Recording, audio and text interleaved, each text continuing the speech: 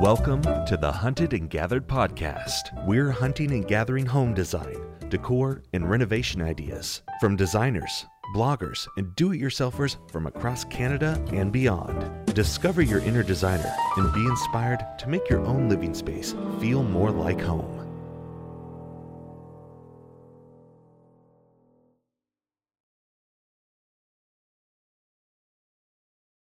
Today I'm welcoming to the show interior designer, television personality, color expert, and author Jane Lockhart. Since 1997, Jane has been designing award-winning retail, hospitality, and residential spaces. Her TV series, Color Confidential, helped homeowners transform their spaces with color, proving she is the true paint deck whisperer. Jane has designed and developed 2 furniture collections and continues to share her expertise across North America on television and in print. Thank you so much for speaking with me today, Jane. Thank you for having me. I'm really excited. Anytime I get to talk about design makes me happy. Oh, good. Me too. So that's going to work out.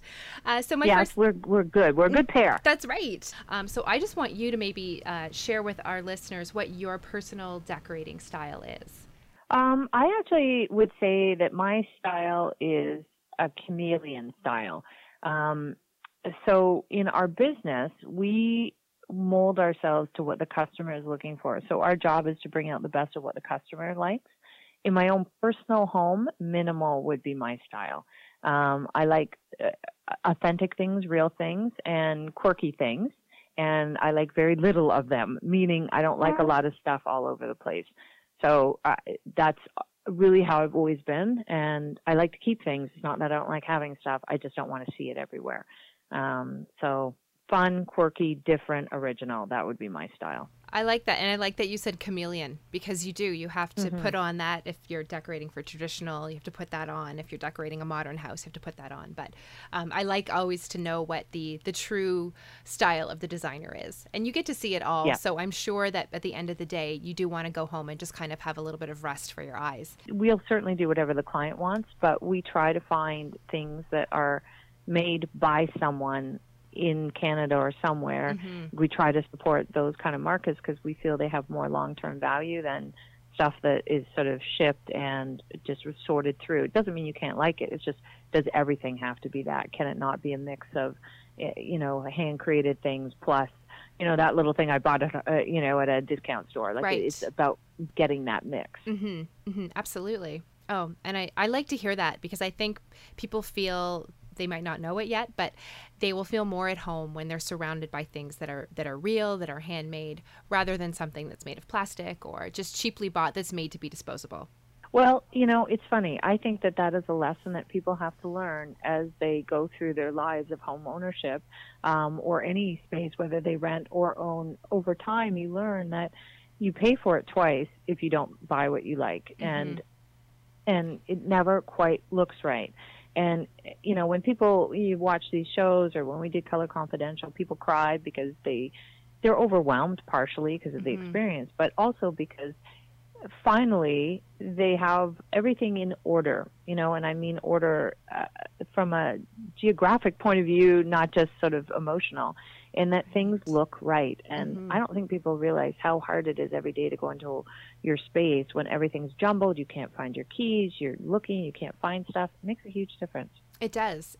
And that's why it's important to hire an interior designer to help you through that process. Otherwise, like you said, you're going to end up buying it twice. You do. And, good designers always have different solutions. That is our job. And if they don't do that, get another designer. It's finding the person that fits what you need. And, we can also teach you how to be a good client. That's partly what we do as well, is say to you, here's what you need to do to help us do our job better. Yes, and I think it's interesting that you pointed out that you can find another designer, that it's like finding a good hairstylist. It is, actually. It's not maybe the first one you meet, you have to find someone that meshes with your style. Yeah, that's exactly right. You need someone that fits what you're trying to do. Right. So other than interior design, what are your passions? Running. I'm not good, but I do like doing it. And I really like, I like sports, like cross training, fitness, I like stuff like that. I am not a foodie in any way, and anyone who knows me knows that. And I like being outside. I love hiking. I love traveling. That sounds like a cliche. I know. I hear it too. But see, it sounds like I'm writing a date report for you. No. I really like to go to places and run half marathons. It's just the thing that I enjoy doing. Well, that's great because you can combine both of your passions that way. Exactly. Yeah, and a great way to see the world. I wish I liked running more and I liked food less. That's what I wish my passions were. It doesn't work out that way. Yeah, I could see that being a tough change. Yes. So you have two lines of custom furniture that you've created. One is called Jane by Jane Lockhart and Jane Lockhart Platinum. So what are some of the? Well, first of all, tell us a little bit about these collections. Sure. So we've always built furniture. We've been in business for over 30 years, and from when I started, the retail landscape is considerably different to what it is now.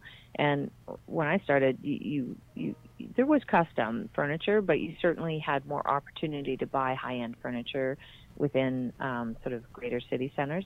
Nowadays, that's pretty tough to do. So for the retailers that are still here, that are independent retailers, we make the line called Jane by Jane Lockhart, which is essentially based on a lot of pieces that we've made over the years for clients that we couldn't find. So we sell those to higher-end independent retailers who are looking for something with a little bit more detail, and that's made here. I mean, we are huge, ardent believers in using the local talent, and there is a lot of talent and certainly in the Greater Toronto area. So we use them. The Platinum line is a different line. It's a fully custom line, and it's really made for our clients who are very particular, or for other designers who are looking for something, because we have the frames. So we can have them do what they want to do using those frames and create what they're looking for their own clients. And that's only because we've done it for so long that we like to work with other designers as well. Right. That's so great. And what are the challenges of creating these kind of things, coming up with the furniture, designing them, working with craftspeople? It's funny. The craftspeople are the least challenging. They're excellent because they know their businesses. And again, I wish people understood that, Canada is extremely blessed, especially Ontario is extremely blessed with families that came here in the 40s and 50s, and they raised their kids here, and they started in garages building furniture. And those kids now run those businesses, and the product is excellent. There's nothing that they could order online and have shipped to them that is better. I can honestly say that. So this is something that Canadians just kind of have to get through their head. Right. So the craftspeople are really the people who make it happen. The hardest part is we design things that we think are brilliant, and then they turn out to be dogs. We're like, wow, we saw that barking a mile away. But you don't always know, and sometimes you have to try stuff. The other thing is we're usually ahead of where the market is because we've sort of gone through a cycle quicker because we do it every day. And we'll do something and we'll realize, we've got to hang on to it longer because the marketplace just isn't there yet for it. Oh, that's really interesting to hear the other side of the coin about the trends and, just trying to plan for things. But I'm so glad that you brought up the talent that's in Canada for furniture because I really think it's sad, this influx, especially the big names. I'm not going to name any names, but they will just ship it to your door next day because it's not gonna last. And then you have a story when you've bought a piece of furniture, but it also comes with a story. The story of how you bought it, where you got it, the people that made it. Like nothing else is gonna come with that. So I'm really glad that you've spoken to that, and I really do hope that people are listening and take the time, save up, buy something that's worthwhile, that's an investment piece, and that you're gonna have for a long time. It costs the same. Like, this is the thing that I don't think everyone understands. When people bought sofas, like, ask your parents how much they paid for their sofa, and they'll say, I don't know, it's about $2,800, or, a sofa costs the same today. And if you think about it, that seems unlikely when almost everything else is more expensive than it was 30 years ago. So why is that? And that's because all of the, by rights, it should have gone up.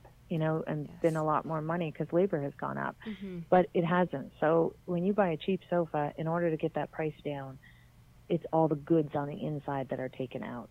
So yes, it looks the same, but it is not the same product because mathematically it just can't be that way. Right. So it's helping people to understand that. So when things are built here in Ontario or in Quebec or in BC, that equation is much easier to reach because you're not dealing with shipping, travel, costs of import, duty, everything. And I'm not knocking it. There are some times that is the right fit, but it's about getting a combination, and that's what's important. That's great. That's great. So do you have a favorite piece of furniture that you've created? I love them all equally, as though they were my children. So I can't say that I favor one over another. But sometimes we surprise ourselves, like we build things that we think we would never be able to do. And we have some new stuff that's just coming down the line for platinum that we're like, oh my God, wow. We're so excited by these pieces because they're more than we thought they were going to be. That's a happy surprise when that happens. That's nice. It is, because we always have the other surprise where we're like, oh God, what were we thinking? Right. But no, those we're pretty impressed with them. Like as a design company, we're like, yay, we're really happy with these. Totally different look. Wasn't what we expected, and in the end, they've turned out really well. But I have to say, a lot of this is on the fabricators who help us develop good design. Right. That's great. So my next question is, what inspires you? I don't know. I know it seems like an easy question. I'm not fashionable, but I love fashion. And I like looking at what's going on in fashion. But I guess what really inspires me are this is going to sound like a total nerd answer, but like economic and demographic trends and how they affect our life really inspires me. So I don't know, it's just, I love thinking, how are we changing? I always think in my head, if I was writing a book, like Emily Bronte wrote her books, like Jane Eyre, and she described the house back then, right? In the 1800s, how would we describe our houses today? And I always think, that to me is what's interesting and inspires me. Like if this is the future and we're using spaces differently, how would I arrange that space? And that gets me excited. Oh, that's really cool. I've never heard that answer, but I think that's a great answer. And just thinking about how people think about their spaces. I think that's interesting too. And that is inspirational. Yeah. Yeah. Then you're thinking ahead, right? And you're like, what could I build?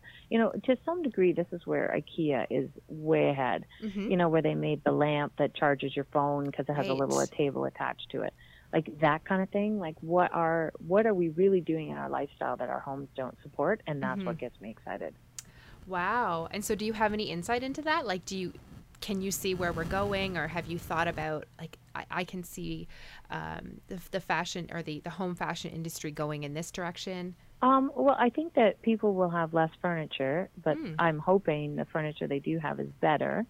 The separation of space has clearly changed in the layout of homes, and we've been talking in the office because it's that time of year where it's always about trends, and people are like, oh, what are the new colors? What are this? And I'm like, it's got to be a deeper dive than that. So in lifestyle today, it's really about our homes doing multiple things for us. They've always done that, but now that spaces are smaller and there's more pressure on spaces, it's, for instance, a dining room. Sure, lots of people want a dining room, but they can't necessarily have the square footage to just have a dining room. So can it do something else? Can it be a library or an office during the day? And then when you have people over, it becomes a dining room.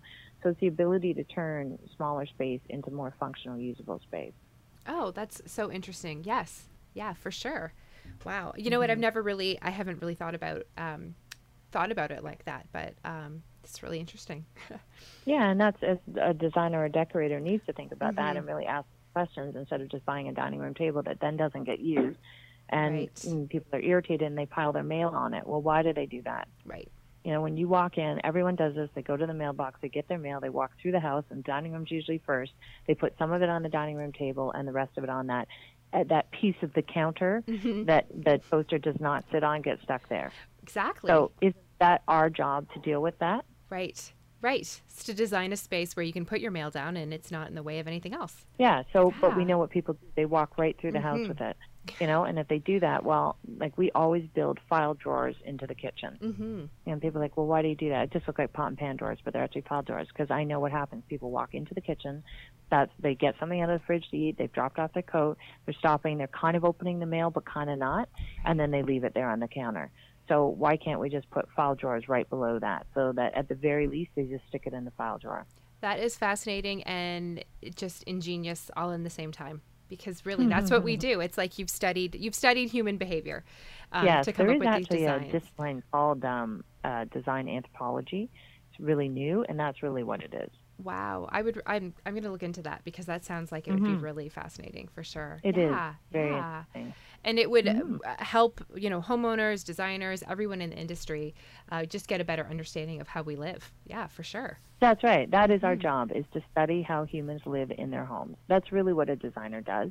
And if they're not doing it, they're not doing any service to their customer. Because making anything look good, well, anyone can do that. I hate to say that, but that's the whole point of websites today and people who deliver furniture to your home in a second. I can set up anything that looks good and take a picture of it, but does it really solve my problem? That's right. What's a favorite space that you've designed or been involved in creating?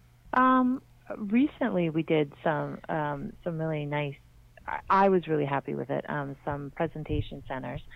And we loved it because it wasn't the greatest space, but we were able to do things with it that we were really happy. Like we altered the ceiling heights, we changed the focal points, like it was a raw space, and we worked with the architect. And sometimes the spaces that are the hardest turn out to be the best because you have to be more inventive in how you look at them. That's so interesting. And so it was a challenge, and you rose to the challenge, and that sounds great. So when you say it's a presentation center, was it for a home builder? Yeah. Normally, I would say, yes, this house, that house, but sometimes with houses, they're beautiful anyway. The architecture is beautiful, but so you're enhancing that architecture. And there's no question, like we're very fortunate that we get to work with people that have things like that, and we can build on their focal points and, make things, like that's, again, part of our job is to make things look beautiful because beauty is largely underestimated as valuable today. Anyway, I digress. But sometimes it's the worst or hardest spaces that need the most attention. And, I would say most people think, oh, I'm going to make the living room, dining room look great, but then they don't spend any time on the mudroom. And really that's the room that does the heavy lifting. So it's finding those spaces that need the work. And this was one of those spaces where I'm like, oh, I don't know about this one. And it worked out okay. That's so great. And you just chalked a whole bunch of, that was like a whole podcast in itself in just what you said. Sorry. I had a lot of coffee this morning. Oh, no, it's great. And I haven't had enough, so you'll have to excuse me. But I think that's, first of all, can we quickly go back to what you said about beauty? I need you to repeat that. And because I think it's a really important thing. So beauty is largely underestimated as a valuable commodity today. Right. So everything's about function, and people are like, oh, it's so functional, it's fun, which it always makes me laugh. I assume it's other designers that, are your audience and I'm sure they've heard this before, where people are like, well, you'll make it functional, right? As though I'm not going to do that, which is usually what most of us spend our time on, is worried, that it works. But today, everything, beauty has been underestimated as not valuable, and that's just simply not true. People are excited by things that are beautiful. Whether they recognize they are or not is a different topic. But, art has largely been, denigrated to being about statements on policy or political, which is great. But is it beautiful? And there's something to be said about adding beauty back into our lives in multiple ways. Whether that's decluttering, which is, sort of the topic again today, or if it's having an object that is beautiful, you think it's beautiful, or the proportions are beautiful from classic design, whatever it is, finding beauty matters. That was beautiful, what you said. That was really great, and it is important. And I feel that way sometimes when I love IKEA, but when I go to IKEA, it's too utilitarian sometimes. I think it's okay to have a piece of artwork or a piece of furniture that you just like for liking it. And that's it. It's giving people permission to say, maybe not every single thing in your house has to be usable. And I don't mean it in the sense that everything is going to be unusable. It just, maybe it is simply a vase that's beautiful glass that you just love. There was a time where even when people had less in their lives in other eras past, they still had things that were beautiful, because beauty had a value. It was rated as important. Today, we don't even consider the beauty of things anymore. It's, I like this, I like that. But does it really stimulate your sense of beauty? Absolutely. And I think part of the reason is that because we have so much, back then when they didn't have a lot, that one thing that was beautiful to look at, it was valued because there wasn't much else that was beautiful in their space, perhaps. So I think when we have so much, everything's fighting for our attention, and then nothing is standing out as beautiful. So that's exactly right. And I think people are so busy, they're so wrapped up in everything that's going on all the time. We're the same, but it's taking a quiet moment and thinking about, hey, that's beautiful, and that could be a beautiful vase of flowers or whatever. Like, I love flowers. I'm not great at arranging them or anything, and I don't know a lot about them, but I know when I have flowers in my house, I always think, oh my God, those are beautiful. Like, they're so simple. Yeah.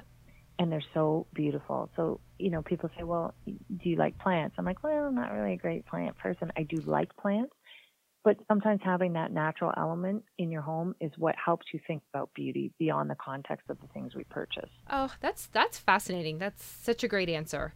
I think that's the best answer to that question I've ever heard. So thank you so much. And now the flip side. I'll thank my writer. Oh. So the flip side to that is, have you created a space that was less than successful, or that you just look back and think, what was I thinking? It's an interesting question. No, not all spaces are winner spaces. Because they just don't come together. So yeah, it's probably not the space so much. There might be things where we've picked elements where I'm like, oh, those elements just didn't come together as well as I had. Usually when I'm designing, I walk into a space and right away I know what I want to do. So I'm 70% there already in my head within the first, half hour. It's the other 30% where sometimes you pick things because you're pressed for time, or right. And designers go through this where there's timelines, especially in certain parts of the industry, and you really just have to leap and jump, and hope you're right. So there have been occasions where I'm like, oh, I probably should have just said no to that color, but I said yes to it, So there are things like that where I was like, that rug's a little busy. But is it a bad thing? No. These are things that, is it life-shattering? No. Right. I know my temperament, so I've learned to try to set up our delivery of things enough that I have time to go back and resolve things. Oh, that's great. Because it will bug me if it is not right. And it's a good takeaway what you mentioned about, timelines and things. And for homeowners, maybe not trying to rush that process, just taking a step back and going, okay, well, I like this, but I'm not sure what to do next. So maybe just taking a pause and going, okay, what else could I do here? Hallelujah. Those are the right words. It doesn't all have to be done in 5 weeks. Right. This is, I know people want it done, and for them it's a reward because they've waited for so long. But sometimes we need to, eke out that reward a little bit longer so that we have time to, really cherish some of the elements that go in. And I always say to people when they're giving me a rush, look, how many times are you going to do this in life? Enjoy the process. Make the process matter instead of just the end result. And we're so end result driven that we forget about sometimes just going through the process is really the reward. Right. And it's a bonus when it's done. So you're absolutely right. Taking the time to look at the things that you're choosing and how you get there, and giving the designer time too. That doesn't mean forever, and things do have to get done. But, I always say to people say, how long is it going to take? I'm like, it takes the time it takes. Right. I don't know how I can give you an answer. I don't know what's going to come up that may slow something down. We will do everything we can not to have that happen. But there are going to be times where I'm like, geez, this got lost in delivery. We don't have this. The guy who's building it, the leg fell off. I don't know. What can I tell you? Right. Sometimes things just take the time they take. And these are all great tips. And in life, this is what happens. I mean, I think people put unreal expectations on themselves when they're decorating, because we are in a Pinterest, Instagram-driven world where it just looks like all these things happened overnight, and they don't. And, we never, ever see the things that go wrong. No one's putting out the worst things that happen in their life. So it's great that you said that, and a great reminder to people, just be patient, enjoy the journey. Yeah. Patience, also underestimated value today, but it can be rewarding in the end, more rewarding than just rushing through things. Yes, for sure. So do you have a favorite designer or someone's style who you admire? That's a really hard one. I guess I really enjoy, I don't have a favorite designer, but style. I really like California style, which if I can describe what I'm thinking, what that means is where you're able to walk in and out on one level and your windows go to the floor, and you can open your space out into nature and then close it back up again. I would have to say, if I had to pick a style, it would be more like that. I'm kind of like desert and dry, kind of the environment I like. So I like the architecture that goes along with that. Oh, I can already feel the heat coming into the house Yeah, right now. see? So great. Yes.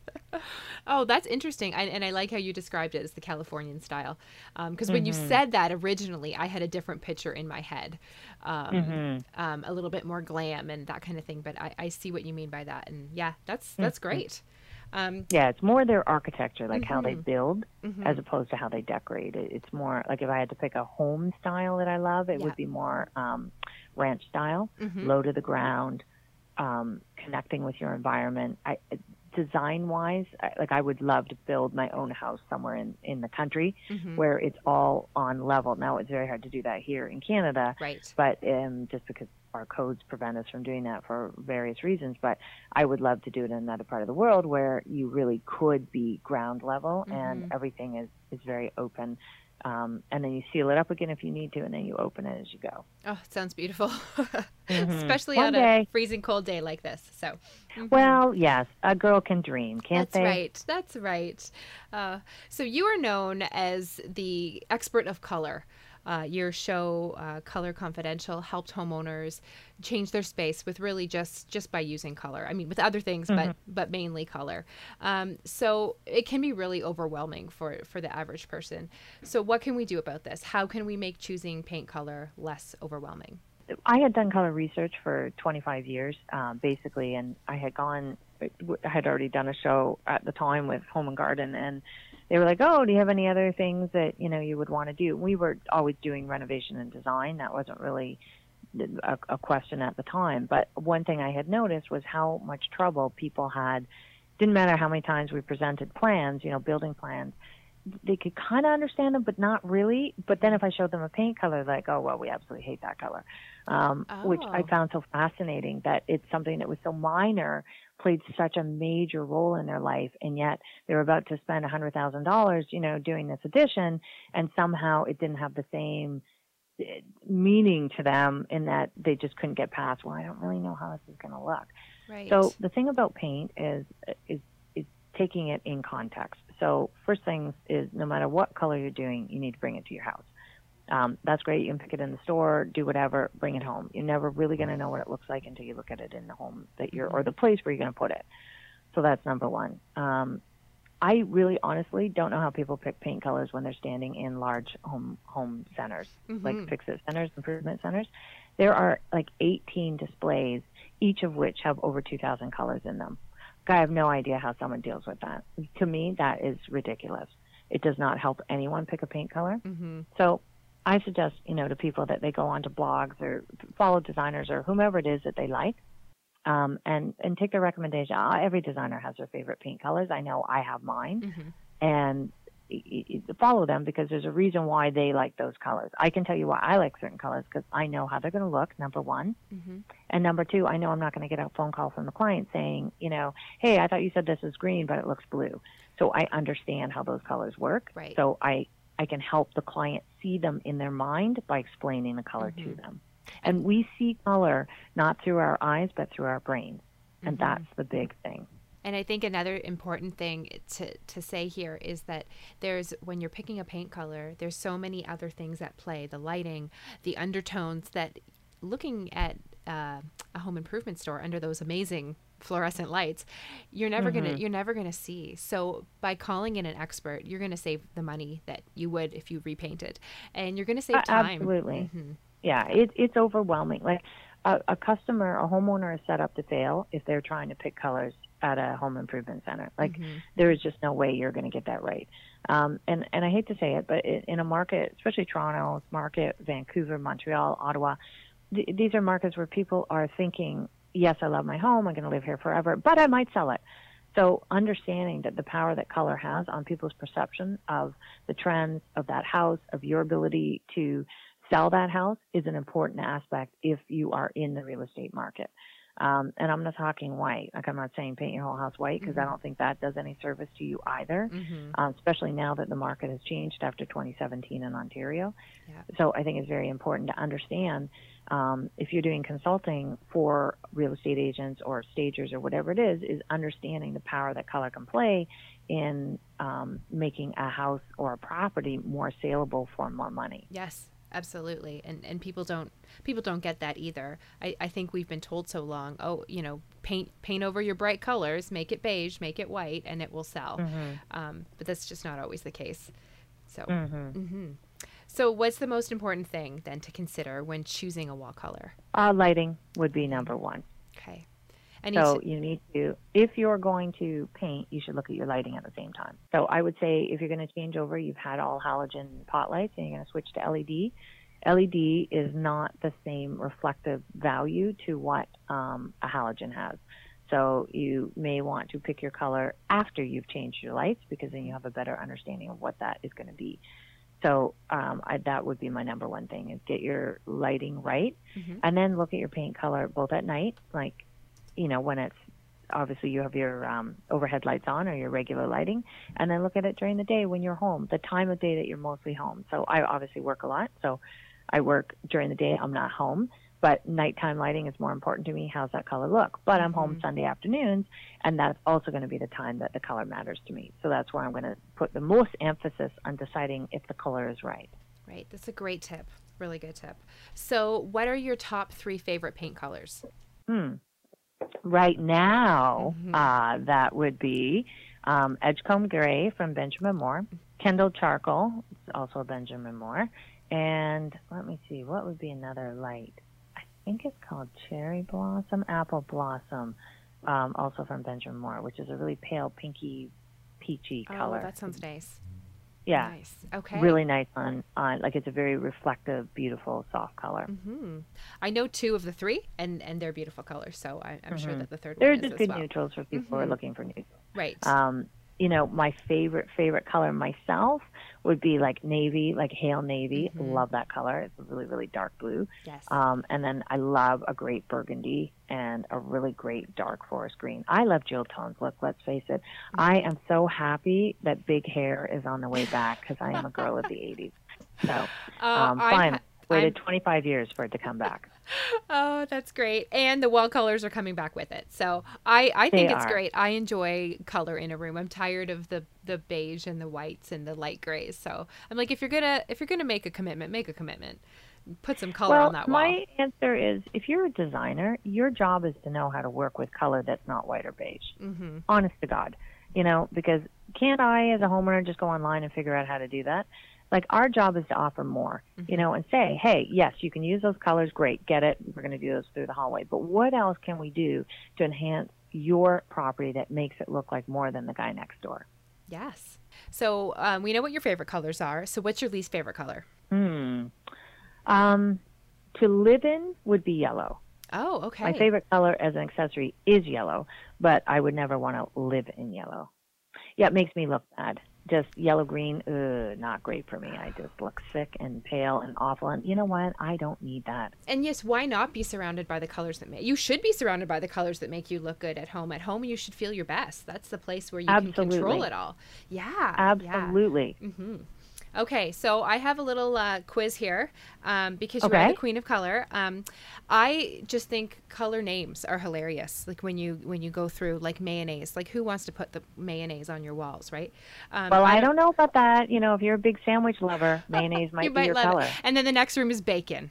So I'm down with that. I'm so all over that. I love your way of thinking.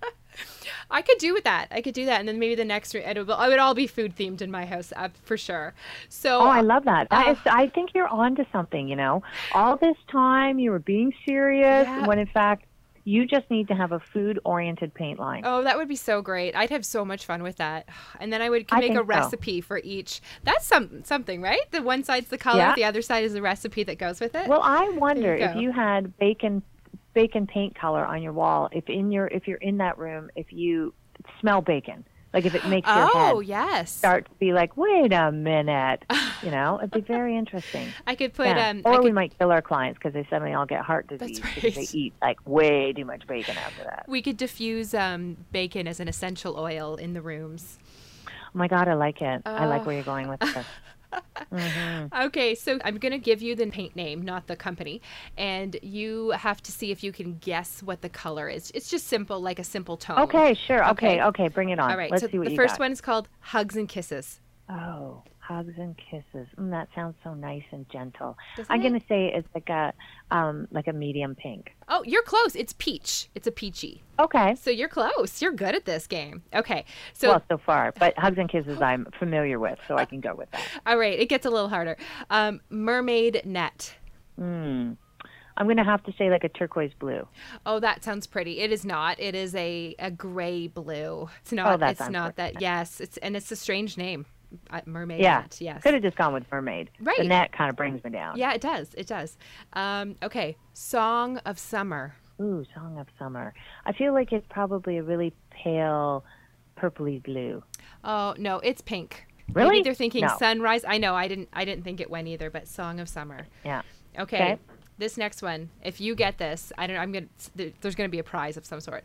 It's called. Okay. I'm waiting for my prize. Okay, bring it on. It's called Lauren's Surprise. Lauren? Lauren's Surprise, like the female name Lauren. Lauren's Surprise. So let's go with Ralph Lauren's prize. So Oh. I'm going to say forest green. I love how you thought there, but I'm sorry, it is just a light blue. Oh, well, that's not a surprise at all. Now, is it? And I don't know Yeah, who okay. Lauren is. It's confusing all around. I know. That sounds like someone's got an in. You know what Yes, I'm saying? yeah. Like they bought their way into getting a paint named after them. And maybe the paint, maybe it's their daughter or something. I don't know. But they just should have just called it Surprise. Okay, the next one. There's a conspiracy here. There Obviously, is. we have uncovered in the paint industry. Oh my God, who knew?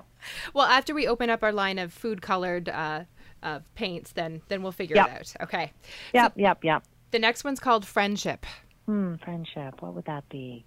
I feel like it's down that pink road again. Oh, you're right on. It's pink. Good job. Right on it. Okay, 2 okay. out of 5 ain't bad. So the next one is Anonymous. Oh, white. Oh, it's gray. Okay, But close. makes sense. Close. Okay. Yeah, I'm with. Okay, yeah. Yep. Okay. The next one is Emotional. Depends who we're talking to, but That's right. I'm gonna go with like a black. Oh, it's orange. Black makes that's a good one. sense. Okay, Black that's makes good. sense. That's good. I like that. Okay, and this last one again is a prize-winning one if you guess it. Grandma's sweater. I'm gonna say it's like a light pinky coral. Oh, that would be pretty. Yeah, no, it's blue. Oh, really? Yeah. Oh. Well, I Yes. don't know what grandma they're talking to. I don't but know. Okay. Yeah, I Yeah. picture a grandma with a pretty pinky corally sweater too. Exactly, So- but I really think that was a stretch on a name. Really. They just were phoning it in that day. I think so. Or there was a bottle of something open on the table. Oh, and they're I like okay, it. We gotta come Maybe- up with something here. Maybe Yeah. that's how they get the paint colors. But that was fun, and you did really good. Actually, I wouldn't have Oh gotten yeah, any 2 of them. out of so 6. You're yeah, right. That yeah. was spectacular numbers. 20%. Yeah, very Oh. good. It's interesting these how they get the names, but that was great. Thank you so much for playing along with that. Oh my gosh, no problem. Very fun. Thank you. So the last question is, do you have any behind the scenes styling tips or tricks that you can share just for like something quick that just to help make enhance the space? Yeah. So one thing is if you want to change like how your space looks, you don't want to renovate or do lots of things. You change the color of your pillow and blankets.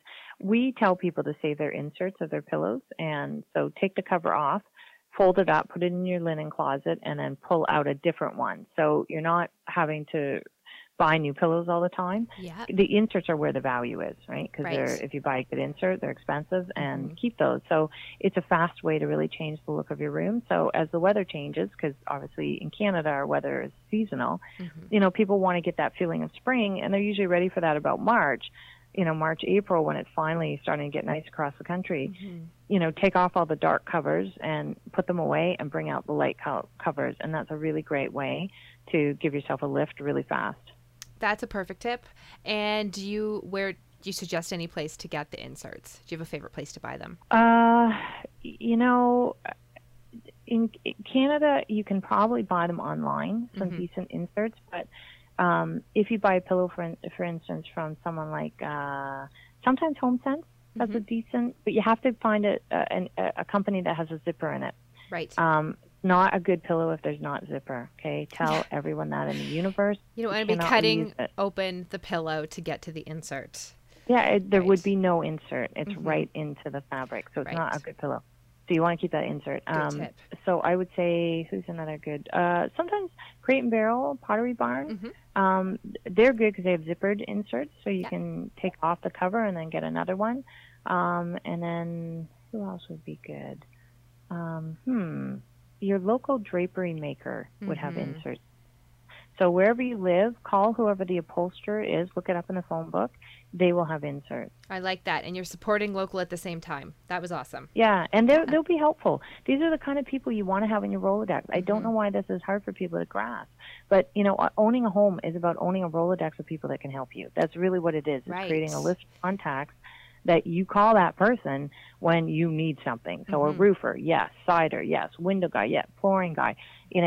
Drapery maker, yes. Furniture maker. Like, these are all the people you want to have. Yes, there's so many things that we never would. I mean, no one's going to try their own plumbing. They shouldn't try their own plumbing. And it's okay to have someone that makes your drapes. It's the same thing. Absolutely. Yeah. Absolutely. Well, Jane, this has been delightful to talk to you and so full of amazing information. And I will, in the podcast notes, make links to your favorite colors and some of the local furniture designers in case people are looking for someone to finally make that great piece of furniture. Thank you so much for chatting with me today. I really appreciate it. Oh, my gosh. Thank you so much for considering, including me in it. It's wonderful. And you're doing such a good job on this. Thank you. This episode of the Hunted and Gathered podcast is sponsored by Oso Home, carefully creating handmade cutting boards and personalized gifts that embrace design, nature, and all things that are perfectly imperfect. Visit osohome.com to shop the entire line of handcrafted items inspired by nature and created for you. Thanks everyone for listening. I hope you enjoyed our guest today. Please visit our website, thehuntedandgathered.com, for more information on today's episode, show notes, and links. I'd love to hear your comments, questions, and suggestions for upcoming shows. And remember, it's not about having the best. A home should be a place that makes you feel your best.